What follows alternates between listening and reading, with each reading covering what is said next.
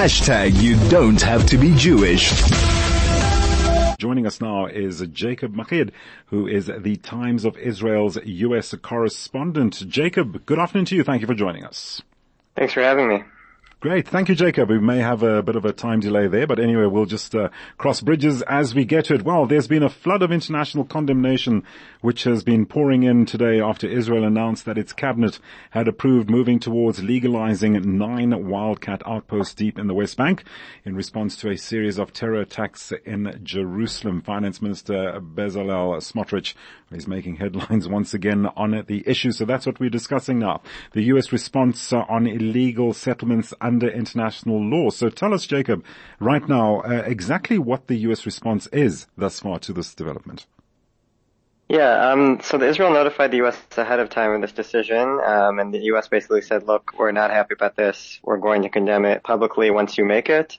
And that is exactly what happened. First, an administration official basically leaked an anonymous statement to reporters who asked for it on Sunday evening, right before the Super Bowl. I think they were a bit busy with other things at the time. Sure. And then on Monday, Secretary of State Antony Blinken issued his own statement, which is kind of rare to have it in his name as opposed to the spokesman giving it on his behalf. This was from Blinken himself, and he described being deeply troubled and said these are outposts that are even considered illegal under Israeli law, highlighting the irony of this decision to move forward with it.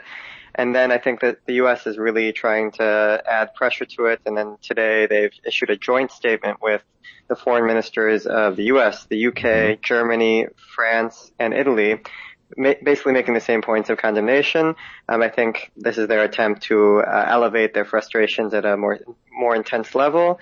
Will they go beyond that? Probably not. I think it's going to stick to rhetoric right now, but it's leaving a frustrating impression with Biden officials that I think will impact the way they respond to Israeli requests moving forward. Yeah, well, certainly, as you just mentioned, Secretary of State Antony Blinken, having just left, having visited that part of the world, I was perhaps anticipating a return to the Middle East and to Israel to try and, revive talks to settle, to at least remind everyone about the two-state solution, which is imperative to this part of the world, and at least calm things down, also in light of, delicate international connections with the Arab world.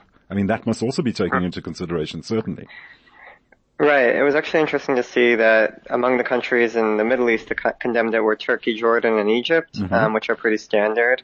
As well as Saudi Arabia, which is noteworthy given that the Netanyahu government is really keen on trying to normalize relations with them. So I imagine steps like this don't really help that effort, given that Saudi Arabia is speaking out so fervently. Their foreign minister called it a blatantly illegal act.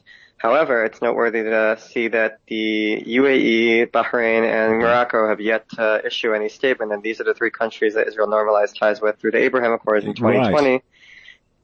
And that's kind of interesting just because if you look at, I wouldn't say it's totally surprising, but if you look at their statements on Israel-Palestine over the past few years, they've really, when condemning Israel, they focused on issues relating to Jerusalem. And when I speak with some of the officials in these countries to ask why that is, and they don't comment on issues relating to the West Bank, and they say that Jerusalem belongs to all Muslims, is their belief, and that whereas the West Bank is really just a Palestinian issue. And I think there's not a lot of interest and concern regarding specifically the Palestinian issue, but they recognize that the Jerusalem issue is a bit more sensitive to them, and that is where they do choose to weigh in. I was just wondering, based on, what I've been listening, what you've been saying, and what I mentioned earlier on, Finance Minister Bezalel Smotrich, we've heard his overtures and, his proposals and his stance on issues since the formation of the new Israeli government.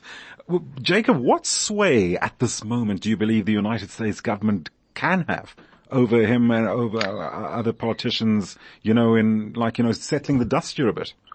Yeah, it's limited. I think their sway is slowly shrunk over the past couple of years, just in general as the U.S. influence in the region has shrunk. I would say that they're able to influence maybe not the actual fact that there's going to be these settlement announcements, but maybe the scope of them. But even that we're seeing is more limited than in the past. I think the government has this tailwind that they're using I don't want to call it the excuse, but the reasoning of these attacks in Jerusalem to justify these moves. Right. It's long been something that settler leaders have tried to argue, that we need to further entrench our presence on the land of Israel in response to Palestinian efforts to they feel, eradicate that presence. Just as the thought, could America impose some kind of sanctions, some kind of decree in that sense upon Israel? I mean, just try and twist the arm a little. I'm just putting it out there. Look, I think that there are definitely rights groups and certain countries like in Europe that would call for it, but I don't think we're there yet. I think this is not an American administration that would ever consider sanctioning Israel. I think the support in the Democratic Party is still strong enough that I think that would be politically unpalatable for a Democratic president to try to do that. But yes, we are changing. The dynamic is shifting in that party, and I think we're not going to, the next president the next Democratic president is likely not to be as quote unquote pro-Israel as Joe Biden is. Sure. Jacob, we're going to leave it there. Thank you so much for joining us this afternoon, just giving a lowdown on the United States response to these Israel's move to legalizing 9 wildcat outposts. Let me just get that right, deep in the West Bank.